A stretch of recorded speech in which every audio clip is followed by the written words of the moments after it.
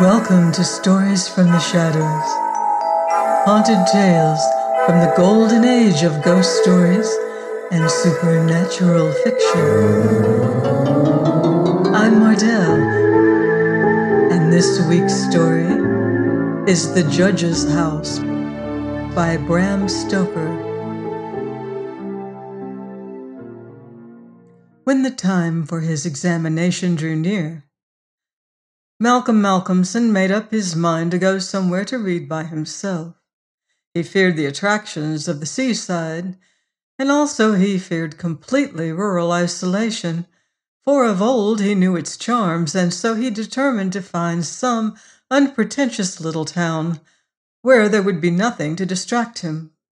He refrained from asking suggestions from any of his friends, for he argued that each would recommend some place of which he had knowledge and where he had already acquaintances. As Malcolmson wished to avoid friends, he had no wish to encumber himself with the attention of friends' friends, and so he determined to look out for a place for himself. He packed a portmanteau with some clothes and all the books he required, and then took ticket for the first name on the local timetable which he did not know.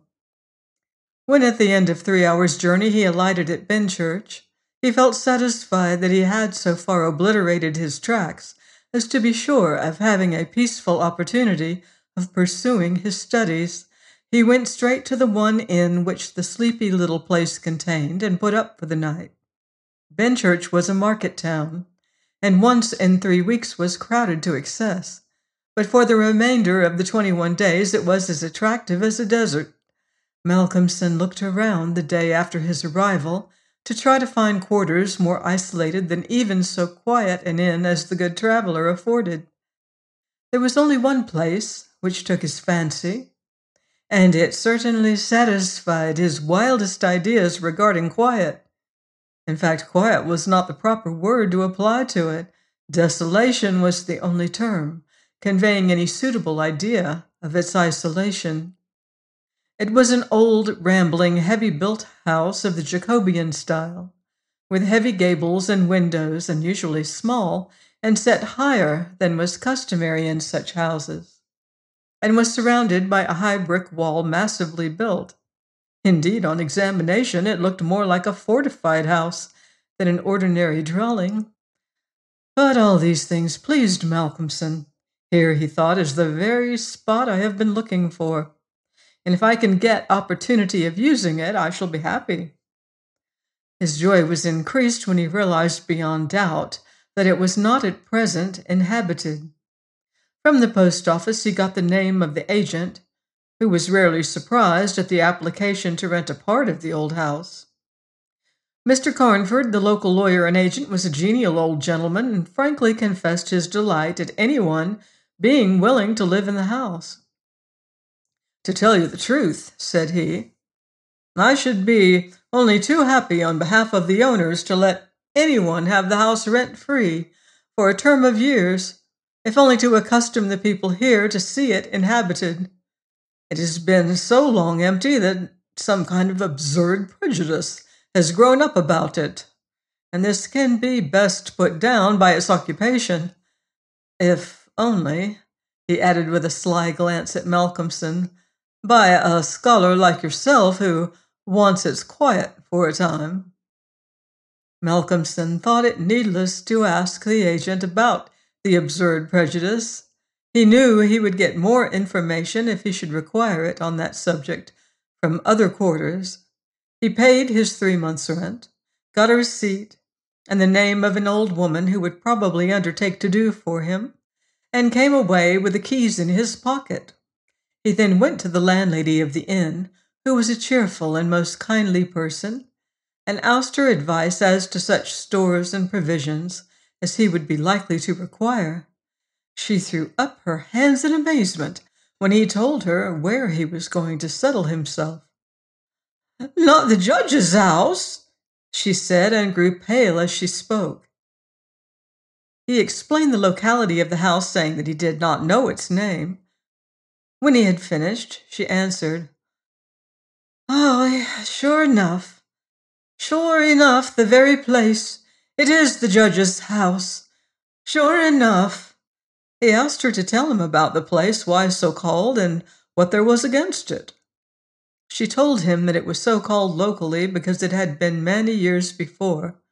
How long, she could not say, as she was herself from another part of the country. But she thought it must have been 100 years or more, the abode of a judge who was held in great terror on account of his harsh sentences and his hostility to prisoners at assizes. As to what there was against the house itself, she could not tell. She had often asked, but no one could inform her. But there was a general feeling that there was something, and for her own part, she would not take all the money in Drinkwater's bank and stay in the house an hour by herself. Then she apologized to Malcolmson for her disturbing talk. "It is too bad of me, sir, and you, and a young gentleman too, if you will pardon me saying it, going to live there all alone. If you were my boy, and you'll excuse me for saying it, you wouldn't sleep there a night. Not if I had to go there myself and pull the big alarm bell that's on the roof." The good creature was so manifestly in earnest, and was so kindly in her intentions, that Malcolmson, though amused, was touched. He told her kindly how much he appreciated her interest in him, and added, "But, my dear Mrs. Witham, indeed, you need not be concerned about me. A man who is reading for the mathematical tripos has too much to think of to be disturbed by any of these mysterious somethings, and his work is of too exact and prosaic a kind to allow of his having any corner in his mind for mysteries of any kind. Harmonical progression, permutations, and combinations, and elliptic functions have sufficient mysteries for me." Mrs. Witham kindly undertook to see after his commissions, and he went himself to look for the old woman who had been recommended to him. When he returned to the judge's house with her, after an interval of a couple of hours, he found Mrs. Witham herself, waiting with several men and boys carrying parcels, and an upholsterer's man with a bed in a car, for she said, although tables and chairs might be all very well, a bed that hadn't been aired for mayhap 50 years was not proper for young bones to lie on. She was evidently curious to see the inside of the house, and though manifestly so afraid of the somethings that at the slightest sound she clutched on to Malcolmson, whom she never left for a moment, went over the whole place. After his examination of the house, Malcolmson decided to take up his abode in the great dining room, which was big enough to serve for all his requirements, and Mrs. Witham, with the aid of the charwoman, Mrs. Dempster, proceeded to arrange matters. When the hampers were brought in and unpacked, Malcolmson saw that with much kind forethought she had sent from her own kitchen sufficient provisions to last for a few days. Before going, she expressed all sorts of kind wishes, and at the door turned and said, "And perhaps, sir, as the room is big and draughty, it might be well to have one of those big screens put round your bed at night. Though, truth to tell, I would die myself if I were to be so shut in with all kinds of things that put their heads round the sides or over the top and look on me." The image which she had called up was too much for her nerves, and she fled incontinently. Mrs. Dempster sniffed in a superior manner as the landlady disappeared, and remarked that for her own part, she wasn't afraid of all the bogies in the kingdom. "I'll tell you what it is, sir," she said. "Bogies is all kinds and sorts of things, except bogies, rats and mice and beetles and creaky doors and loose slates and broken panes and stiff drawer handles that stay out when you pull them and then fall down in the middle of the night. Now look at the wainscot of the room. It's old, hundreds of years old. Do you think there's no rats and beetles there? And do you imagine, sir, that you won't see none of them? Rats is bogies, I tell you, and bogies is rats. And don't you get to thinking anything else." "Mrs. Dempster," said Malcolmson gravely, making her a polite bow. "You know more than a senior wrangler. And let me say that as a mark of esteem for your indubitable soundness of head and heart, I shall, when I go, give you possession of this house and let you stay here by yourself for the last 2 months of my tenancy, for 4 weeks will serve my purpose." "Thank you kindly, sir," she answered, "but I couldn't sleep away from home a night. I am in Greenhouse Charity, and if I slept a night away from my rooms, I should lose all I've got to live on. The rules is very strict. There's too many watching for a vacancy for me to run any risks in the matter. Only for that, sir, I'd gladly come here and attend on you altogether during your stay."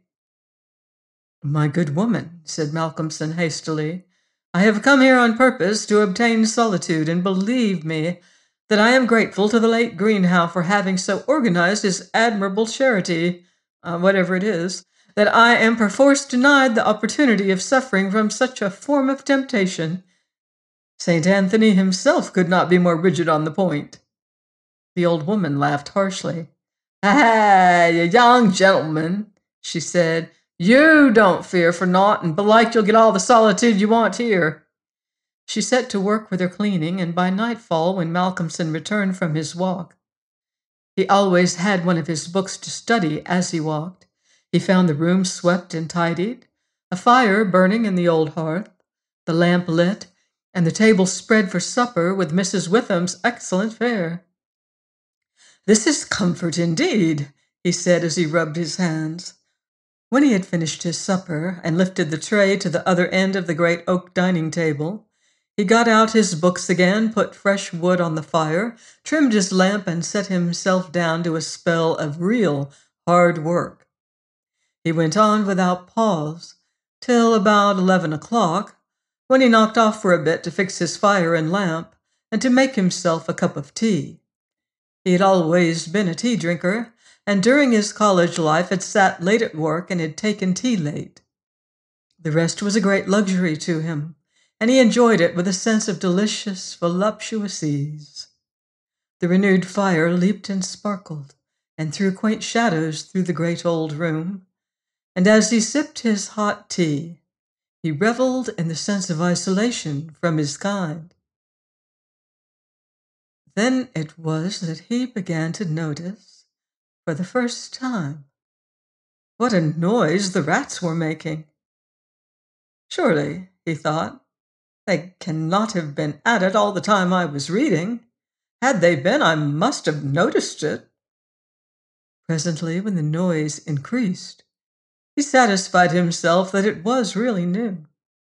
It was evident that at first the rats had been frightened at the presence of a stranger and the light of fire and lamp, but as the time went on they had grown bolder, and were now disporting themselves as was their wont. How busy they were! And hark to the strange noises!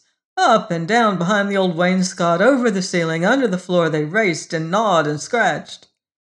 Malcolmson smiled to himself as he recalled to mind the saying of Mrs. Dempster, "Bogies is rats and rats is bogies." The tea began to have its effect of intellectual and nervous stimulus. He saw with joy another long spell of work to be done before the night was past, and in the sense of security which it gave him, he allowed himself the luxury of a good look round the room. He took his lamp in one hand and went all around, wondering that so quaint and beautiful an old house had been so long neglected.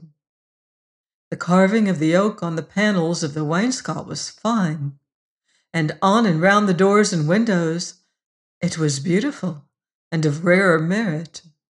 There were some old pictures on the walls, but they were coated so thick with dust and dirt that he could not distinguish any detail of them, though he held his lamp as high as he could over his head. Here and there, as he went around, he saw some crack or hole, blocked for a moment by the face of a rat, with its bright eyes glittering in the light.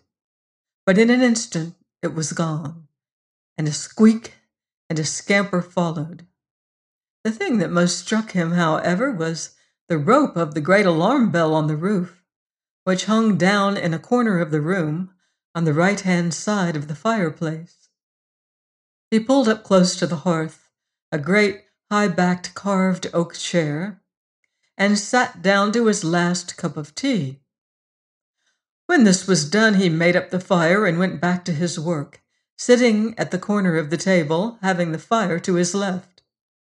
For a little while, the rats disturbed him somewhat with their perpetual scampering, but he got accustomed to the noise as one does to the ticking of a clock or to the roar of moving water, and he became so immersed in his work that everything in the world, except the problem which he was trying to solve, passed away from him. He suddenly looked up. His problem was still unsolved, and there was in the air that sense of the hour before the dawn, which is so dread to doubtful life. The noise of the rats had ceased. Indeed, it seemed to him that it must have ceased but lately, and that it was the sudden cessation which had disturbed him. The fire had fallen low, but it still threw out a deep red glow. As he looked, he started. In spite of his sang-froid, there on the great high-backed carved oak chair, by the right side of the fireplace, sat an enormous rat, steadily glaring at him with baleful eyes. He made a motion to it as though to hunt it away, but it did not stir. Then he made the motion of throwing something. Still, it did not stir, but showed its great white teeth angrily, and its cruel eyes shone in the lamplight with an added vindictiveness. Malcolmson felt amazed, and seizing the poker from the hearth, ran at it to kill it. Before, however, he could strike it, the rat, with a squeak that sounded like the concentration of hate, jumped upon the floor, and running up the rope of the alarm bell, disappeared in the darkness beyond the range of the green-shaded lamp. Instantly, strange to say, the noisy scamperings of the rats in the wainscot began again. By this time, Malcolmson's mind was quite off the problem, and as shrill cock-crow outside told him of the approach of morning, he went to bed and to sleep. He slept so sound that he was not even awaked by Mrs. Dempster coming in to make up his room. It was only when she had tidied up the place and got his breakfast ready and tapped on the screen which closed in his bed that he woke. He was a little tired still after his night's hard work, but a strong cup of tea soon freshened him up, and taking his book he went out for his morning walk, bringing with him a few sandwiches, lest he should not care to return till dinner time. He found a quiet walk between high elms, and here he spent the greater part of the day studying his Laplace. On his return, he looked in to see Mrs. Witham and to thank her for her kindness. When she saw him coming through the diamond-paned bay window of her sanctum, she came out to meet him and asked him in. She looked at him searchingly and shook her head as she said, "You must not overdo it, sir. You are paler this morning than you should be. 2 late hours and 2 hard work on the brain isn't good for any man. But tell me, sir, how did you pass the night? Well, I hope." "But my heart, sir, I was glad when Mrs. Dempster told me this morning that you were all right and sleeping sound when she went in." "Oh, I was all right," he answered, smiling. "The somethings didn't worry me as yet, only the rats, and they had a circus, I tell you, all over the place. There was one wicked-looking old devil that sat up in my own chair by the fire and wouldn't go till I took the poker to him, and then he ran up the rope of the alarm bell and got to somewhere up the wall or the ceiling. I couldn't see where, it was so dark." "Mercy on us," said Mrs. Witham. "An old devil, and sitting on a chair by the fireside? Take care, sir, take care. There's many a true word spoken in jest." "How do you mean? On my word, I don't understand." "An old devil. The old devil, perhaps. There, sir, you needn't laugh." For Malcolmson had broken into a hearty peal. You young folks thinks easy to laugh at things that makes older ones shudder. Never mind, sir, never mind. Please God, you'll laugh all the time. It's what I wish you myself." And the good lady beamed all over in sympathy with his enjoyment, her fears gone for a moment. "Oh, forgive me," said Malcolmson presently. "Don't think me rude, but the idea was too much for me. That the old devil himself was on the chair last night." And at the thought he laughed again. Then he went home to dinner. This evening, the scampering of the rats began earlier. Indeed, it had been going on before his arrival, and only ceased whilst his presence by its freshness disturbed them. After dinner he sat by the fire for a while and had a smoke, and then, having cleared his table, began to work as before. Tonight the rats disturbed him more than they had done on the previous night. How they scampered up and down, under and over! How they squeaked and scratched and gnawed! How they, getting bolder by degrees, came to the mouths of their holes into the chinks and cracks and crannies in the wainscoting, till their eyes shone like tiny lamps as the firelight rose and fell. But to him, no doubt, accustomed to them, their eyes were not wicked. Only their playfulness touched him. Sometimes the boldest of them made sallies out on the floor or along the moldings of the wainscot. Now and again, as they disturbed him, Malcolmson made a sound to frighten them, smiting the table with his hand or giving a fierce hish, so that they fled straightway to their holes. And so the early part of the night wore on. And despite the noise, Malcolmson got more and more immersed in his work. All at once he stopped, as on the previous night, being overcome by a sudden sense of silence. There was not the faintest sound of gnaw or scratch or squeak. The silence was as of the grave. He remembered the odd occurrence of the previous night, and instinctively he looked at the chair standing close by the fireside. And then a very odd sensation thrilled through him. There, on the great old high-backed carved oak chair beside the fireplace, sat the same enormous rat, steadily glaring at him with baleful eyes.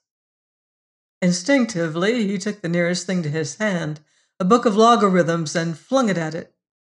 The book was badly aimed, and the rat did not stir. So again the poker performance of the previous night was repeated, and again the rat, being closely pursued, fled up the rope of the alarm bell. Strangely, too, the departure of this rat was instantly followed by the renewal of the noise made by the general rat community. On this occasion, as on the previous one, Malcolmson could not see at what part of the room the rat disappeared, for the green shade of his lamp left the upper part of the room in darkness, and the fire had burned low. On looking at his watch, he found it was close to midnight, and not sorry for the divertissement, he made up his fire and made himself his nightly pot of tea. He had got through a good spell of work and thought himself entitled to a cigarette, and so he sat on the great oak chair before the fire and enjoyed it. While smoking, he began to think that he would like to know where the rat disappeared to, for he had certain ideas for the morrow not entirely disconnected with a rat trap. Accordingly, he lit another lamp and placed it so that it would shine well into the right-hand corner of the wall by the fireplace. Then he got all the books he had with him and placed them handy to throw at the vermin. Finally, he lifted the rope of the alarm bell and placed the end of it on the table, fixing the extreme end under the lamp. As he handled it, he could not help noticing how pliable it was, especially for so strong a rope and one not in use. You could hang a man with it, he thought to himself. When his preparations were made, he looked around and said complacently, "There now, my friend, I think we shall learn something of you this time." He began his work again, and though as before somewhat disturbed at first by the noise of the rats, soon lost himself in his propositions and problems. Again he was called to his immediate surroundings suddenly. This time it might not have been the sudden silence only which took his attention. There was a slight movement of the rope, and the lamp moved. Without stirring, he looked to see if his pile of books was within range, and then cast his eye along the rope. As he looked, he saw the great rat drop from the rope on the oak armchair and sit there glaring at him. He raised a book in his right hand and, taking careful aim, flung it at the rat. The latter, with a quick movement, sprang aside and dodged the missile. He then took another book and a third and flung them one after another at the rat, but each time unsuccessfully. At last, as he stood with a book poised in his hand to throw, the rat squeaked and seemed afraid. This made Malcolmson more than ever eager to strike, and the book flew and struck the rat a resounding blow. It gave a terrified squeak, and turning on his pursuer, a look of terrible malevolence, ran up the chair back and made a great jump to the rope of the alarm bell and ran up it like lightning. The lamp rocked under the sudden strain, but it was a heavy one and did not topple over. Malcolmson kept his eyes on the rat, and saw it, by the light of the second lamp, leap to a molding of the wainscot and disappear through a hole in one of the great pictures, which hung on the wall, obscured and invisible through its coating of dirt and dust. "I shall look up my friend's habitation in the morning," said the student as he went over to collect his books. "Third picture from the fireplace. I shall not forget." He picked up the books one by one, commenting on them as he lifted them. Conic sections he does not mind, nor cycloidal oscillations, nor the Principia, no quaternions, no thermodynamics. Now, for the book that fetched him. Malcolmson took it up and looked at it. As he did so, he started, and a sudden pallor overspread his face. He looked round uneasily and shivered slightly as he murmured to himself, "The Bible my mother gave me. What an odd coincidence." He sat down to work again, and the rats in the wainscot renewed their gambols. They did not disturb him, however. Somehow their presence gave him a sense of companionship.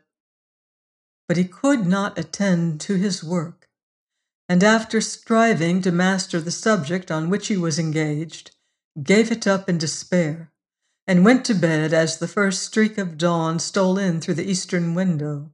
He slept heavily, but uneasily, and dreamed much, and when Mrs. Dempster woke him late in the morning, he seemed ill at ease, and for a few minutes did not seem to realize exactly where he was. His first request rather surprised the servant. "Mrs. Dempster, when I'm out today, I wish you would get the steps and dust or wash those pictures, especially that third one from the fireplace. I want to see what they are."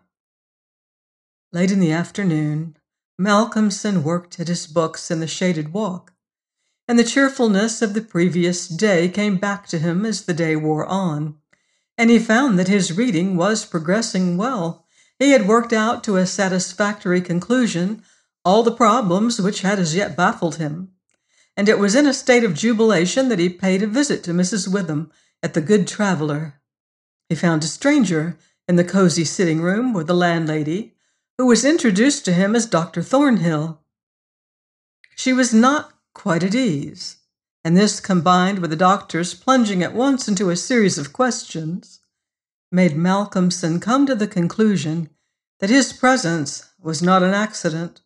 So without preliminary, he said, "Dr. Thornhill, I shall with pleasure answer you any question you may choose to ask me, if you will answer me one question first. The doctor seemed surprised, but he smiled and answered at once. "Done. What is it?" "Did Mrs. Witham ask you to come here and see me and advise me?" Dr. Thornhill, for a moment, was taken aback, and Mrs. Witham got fiery red and turned away. But the doctor was a frank and ready man, and he answered at once and openly. "She did, but she didn't intend you to know it. I suppose it was my clumsy haste that made you suspect. She told me that she did not like the idea of your being in that house all by yourself, and that she thought you took too much strong tea. In fact, she wants me to advise you, if possible, to give up the tea and the very late hours. I was a keen student in my time, so I suppose I may take the liberty of a college man, and without offense, advise you not quite as a stranger." Malcolmson, with a bright smile, held out his hand. "Shake, as they say in America," he said. "I must thank you for your kindness, and Mrs. Witham too. And your kindness deserves a return on my part. I promise to take no more strong tea, no tea at all till you let me. And I shall go to bed tonight at 1 o'clock at latest. Will that do?" "Capital," said the doctor. "Now, tell us all that you noticed in the old house." And so Malcolmson then and there told in minute detail all that had happened in the last 2 nights. He was interrupted every now and then by some exclamation from Mrs. Witham, till finally, when he told of the episode of the Bible, the landlady's pent-up emotions found vent in a shriek, and it was not till a stiff glass of brandy and water had been administered that she grew composed again. Dr. Thornhill listened with a face of growing gravity, and when the narrative was complete and Mrs. Witham had been restored, he asked, "The rat always went up the rope of the alarm bell?" "Always." "I suppose you know," said the doctor after a pause, "what the rope is?" "No." "It is," said the doctor slowly, "the very rope which the hangman used for all the victims of the judge's judicial rancor." Here he was interrupted by another scream from Mrs. Witham, and steps had to be taken for her recovery. Malcolmson, having looked at his watch and found that it was close to his dinner hour, had gone home before her complete recovery. When Mrs. Witham was herself again, she almost assailed the doctor with angry questions as to what he meant by putting such horrible ideas into the poor young man's mind. "He has quite enough there already to upset him," she added. Dr. Thornhill replied, "My dear madam, I had a distinct purpose in it. I wanted to draw his attention to the bell rope and to fix it there. It may be that he is in a highly overwrought state and has been studying too much, although I am bound to say that he seems as sound and healthy a young man, mentally and bodily, as ever I saw. But then the rat, and that suggestion of the devil." The doctor shook his head and went on. "I would have offered to go and stay the first night with him, but that I felt sure it would have been a cause of offense. He may get in the night some strange fright or hallucination, and if he does, I want him to pull that rope. All alone as he is, it will give us warning, and we may reach him in time to be of service. I shall be sitting up pretty late tonight, and I shall keep my ears open. Do not be alarmed if Benchurch gets a surprise before morning." "Oh, doctor, what do you mean? What do you mean?" "I mean this, that possibly, nay, more probably, we shall hear the great alarm bell from the judge's house tonight." And the doctor made about as effective an exit as could be thought of. When Malcolmson arrived home, he found that it was a little after his usual time, and Mrs. Dempster had gone away. The rules of greenhouse charity were not to be neglected. He was glad to see that the place was bright and tidy, with a cheerful fire and a well-trimmed lamp. The evening was colder than might have been expected in April, and a heavy wind was blowing with such rapidly increasing strength that there was every promise of a storm during the night. For a few minutes after his entrance, the noise of the rats ceased, but so soon as they became accustomed to his presence, they began again. He was glad to hear them, for he felt once more the feeling of companionship in their noise, and his mind ran back to the strange fact that they only ceased to manifest themselves when that other, the great rat with the baleful eyes, came upon the scene. The reading lamp only was lit, and its green shade kept the ceiling and the upper part of the room in darkness, so that the cheerful light from the hearth spreading over the floor and shining on the white cloth laid over the end of the table was warm and cheery. Malcolmson sat down to his dinner with a good appetite and a buoyant spirit.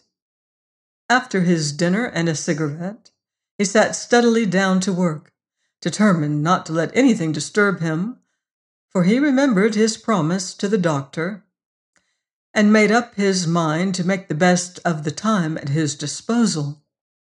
For an hour or so he worked all right, and then his thoughts began to wander from his books. The actual circumstances around him, the calls on his physical attention, and his nervous susceptibility were not to be denied. By this time the wind had become a gale, and the gale a storm. The old house, solid though it was, seemed to shake to its foundations, and the storm roared and raged through its many chimneys and its queer old gables, producing strange unearthly sounds in the empty rooms and corridors. Even the great alarm bell on the roof must have felt the force of the wind, for the rope rose and fell slightly, as though the bell were moved a little from time to time, and the limber rope fell on the oak floor with a hard and hollow sound.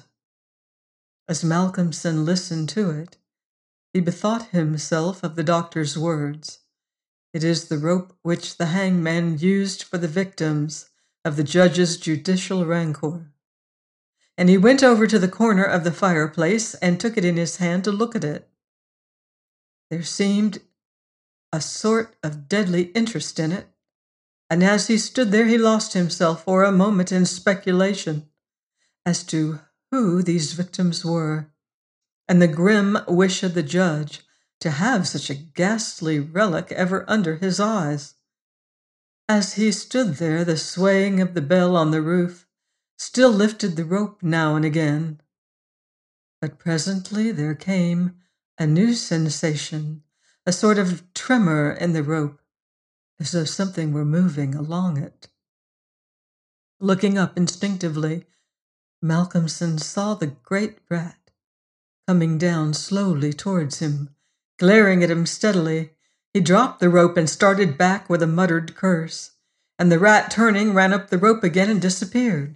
And at the same instant, Malcolmson became conscious that the noise of the rats, which had ceased for a while, began again.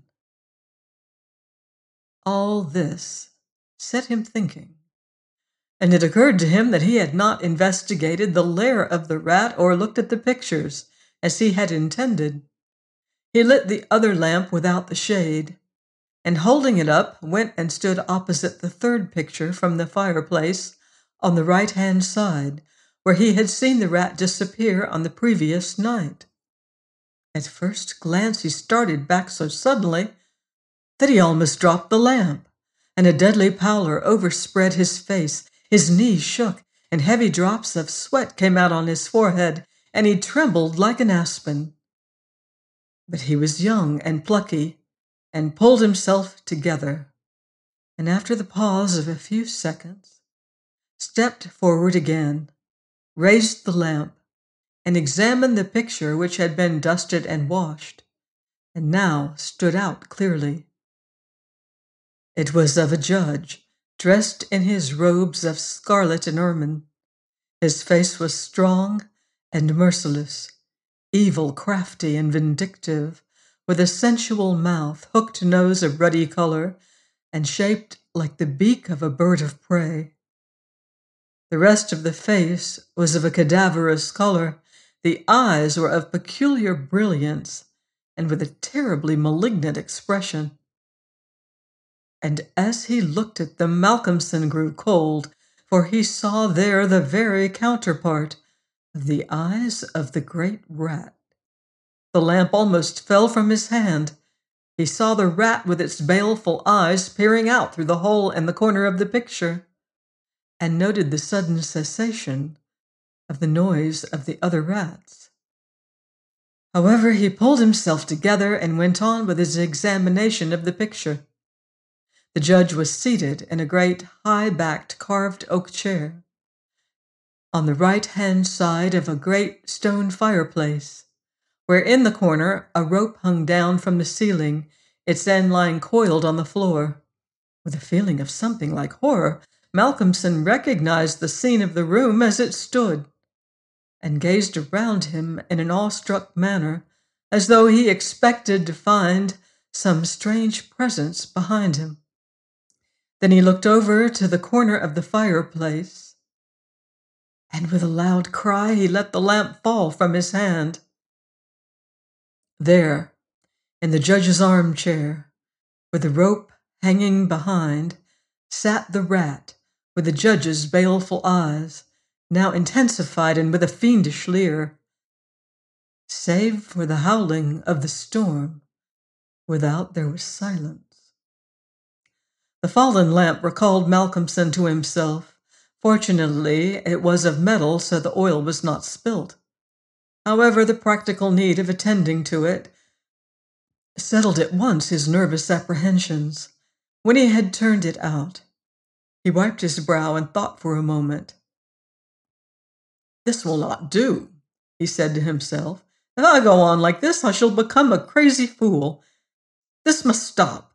I promised the doctor I would not take tea. Faith, he was pretty right. My nerves must have been getting into a queer state. Funny, I did not notice it. I never felt better in my life. However, it is all right now, and I shall not be a fool again." Then he mixed himself a good stiff glass of brandy and water, and resolutely sat down to his work. It was nearly an hour when he looked up from his book, disturbed by the sudden stillness. Without, the wind howled and roared louder than ever, and the rain drove in sheets against the window, beating like hail on the glass. But within there was no sound whatever, save the echo of the wind as it roared in the great chimney, and now and then the hiss as a few raindrops found their way down the chimney in a lull of the storm. The fire had fallen low and had ceased to flame, though it threw out a red glow. Malcolmson listened attentively, and presently heard a thin, squeaking noise, very faint. It came from the corner of the room where the rope hung down, and he thought it was the creaking of the rope on the floor as the swaying of the bell raised and lowered it. Looking up, however, he saw in the dim light the great rat clinging to the rope and gnawing it. The rope was already nearly gnawed through. He could see the lighter color where the strands were laid bare. As he looked, the job was completed, and the severed end of the rope fell clattering on the oaken floor, whilst for an instant the great rat remained like a knob or a tassel at the end of the rope, which now began to sway to and fro. Malcolmson felt for a moment another pang of terror, as he thought that now the possibility of calling the outer world to his assistance was cut off. But an intense anger took its place, and seizing the book he was reading, he hurled it at the rat. The blow was well aimed, but before the missile could reach him, the rat dropped off and struck the floor with a soft thud. Malcolmson instantly rushed over towards him, but it darted away and disappeared in the darkness of the shadows of the room. Malcolmson felt that his work was over for the night, and determined then and there to vary the monotony of the proceedings by a hunt for the rat, and took off the green shade of the lamp so as to ensure a wider spreading light. As he did so, the gloom of the upper part of the room was relieved, and in the new flood of light, great by comparison with the previous darkness, the pictures on the wall stood out boldly. From where he stood, Malcolmson saw right opposite to him the third picture on the wall from the right of the fireplace. He rubbed his eyes in surprise, and then a great fear began to come upon him. In the center of the picture was a great irregular patch of brown canvas, as fresh as when it was stretched on the frame. The background was as before, with chair and chimney corner and rope, but the figure of the judge had disappeared. Malcolmson, almost in a chill of horror, turned slowly round, and then he began to shake and tremble like a man in palsy. His strength seemed to have left him, and he was incapable of action or movement, hardly even of thought. He could only see and hear. There, on the great, high-backed carved oak chair, sat the judge, in his robes of scarlet and ermine, with his baleful eyes glaring vindictively, and a smile of triumph on the resolute, cruel mouth, as he lifted with his hands a black cap. Malcolmson felt as if the blood was running from his heart, as one does in moments of prolonged suspense. There was a singing in his ears. Without, he could hear the roar and howl of the tempest, and through it, swept on the storm, came the striking of midnight by the great chimes in the marketplace. He stood for a space of time that seemed to him endless, still as a statue, and with wide-open horror-struck eyes, breathless. As the clock struck, so the smile of triumph on the judge's face intensified, and at the last stroke of midnight, he placed the black cap on his head. Slowly and deliberately, the judge rose from his chair and picked up the piece of the rope of the alarm bell which lay on the floor, drew it through his hands as if he enjoyed its touch, and then deliberately began to knot one end of it, fashioning it into a noose. This he tightened and tested with his foot, pulling hard at it till he was satisfied, and then making a running noose of it, which he held in his hand. Then he began to move along the table, on the opposite side to Malcolmson, keeping his eyes on him until he had passed him, when with a quick movement he stood in front of the door. Malcolmson then began to feel that he was trapped, and tried to think of what he should do. There was some fascination in the judge's eyes which he never took off him, and he had perforce to look. He saw the judge approach, still keeping between him and the door, and raise the noose and throw it towards him as if to entangle him. With a great effort, he made a quick movement to one side, and saw the rope fall beside him, and heard it strike the oaken floor. Again, the judge raised the noose and tried to ensnare him, ever keeping his baleful eyes fixed on him. And each time, by a mighty effort, the student just managed to evade it. So this went on for many times, the judge seeming never discouraged nor discomposed at failure, but playing as a cat does with a mouse. At last, in despair, which had reached its climax, Malcolmson cast a quick glance round him. The lamp seemed to have blazed up. There was a fairly good light in the room. At the many rat holes and the chinks and crannies of the wainscot, he saw the rat's eyes, and this aspect that was purely physical gave him a gleam of comfort. He looked around and saw that the rope of the great alarm bell was laden with rats. Every inch of it was covered with them, and more were pouring through the small circular hole in the ceiling where it emerged, so that with their weight the bell was beginning to sway. Hark! It had swayed till the clapper had touched the bell. The sound was but a tiny one, but the bell was only beginning to sway, and it would increase. At the sound, the judge, who had been keeping his eyes fixed on Malcolmson, looked up and a scowl of diabolical anger overspread his face. His eyes fairly glowed like hot coals, and he stamped his foot with a sound that seemed to make the house shake. A dreadful peal of thunder broke overhead as he raised the rope again, whilst the rats kept running up and down the rope as though working against time. This time, instead of throwing it, he drew close to his victim and held open the noose as he approached. As he came closer, there seemed something paralyzing in his very presence, and Malcolm stood rigid as a corpse. He felt the judge's icy fingers touch his throat as he adjusted the rope. The noose tightened. Then the judge, taking the rigid form of the student in his arms, carried him over and placed him standing in the oak chair, and stepping up beside him, put his hand up and caught the end of the swaying rope of the alarm bell. As he raised his hand, the rats fled squeaking and disappeared through the hole in the ceiling. Taking the end of the noose, which was round Malcolmson's neck, he tied it to the hanging bell rope, and then descending, pulled away the chair. When the alarm bell of the judge's house began to sound, a crowd soon assembled. Lights and torches of various kinds appeared, and soon a silent crowd was hurrying to the spot. They knocked loudly at the door, but there was no reply. Then they burst in at the door and poured into the great dining room, the doctor at the head. There, at the end of the rope of the great alarm bell, hung the body of the student, and on the face of the judge in the picture was a malignant smile.